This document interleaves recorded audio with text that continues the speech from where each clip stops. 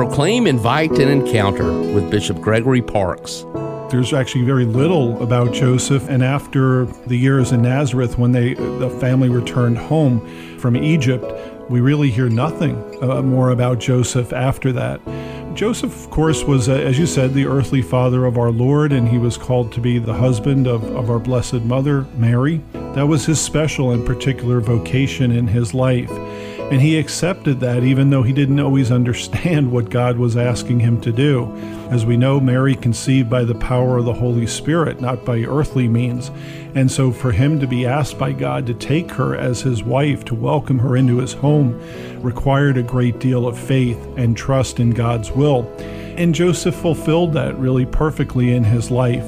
He assumed that vocation. He gave his yes to God's will. We can imagine he was a wonderful example for Jesus growing up as in a Jewish family. He would have taught him what it means to be a good and devout, faithful Jewish man at that time. He probably taught him carpentry skills in his workshop, since that was his trade. And as I also like to say, I think he was a typical father. He probably liked to joke around with Jesus and laugh with him and play with him.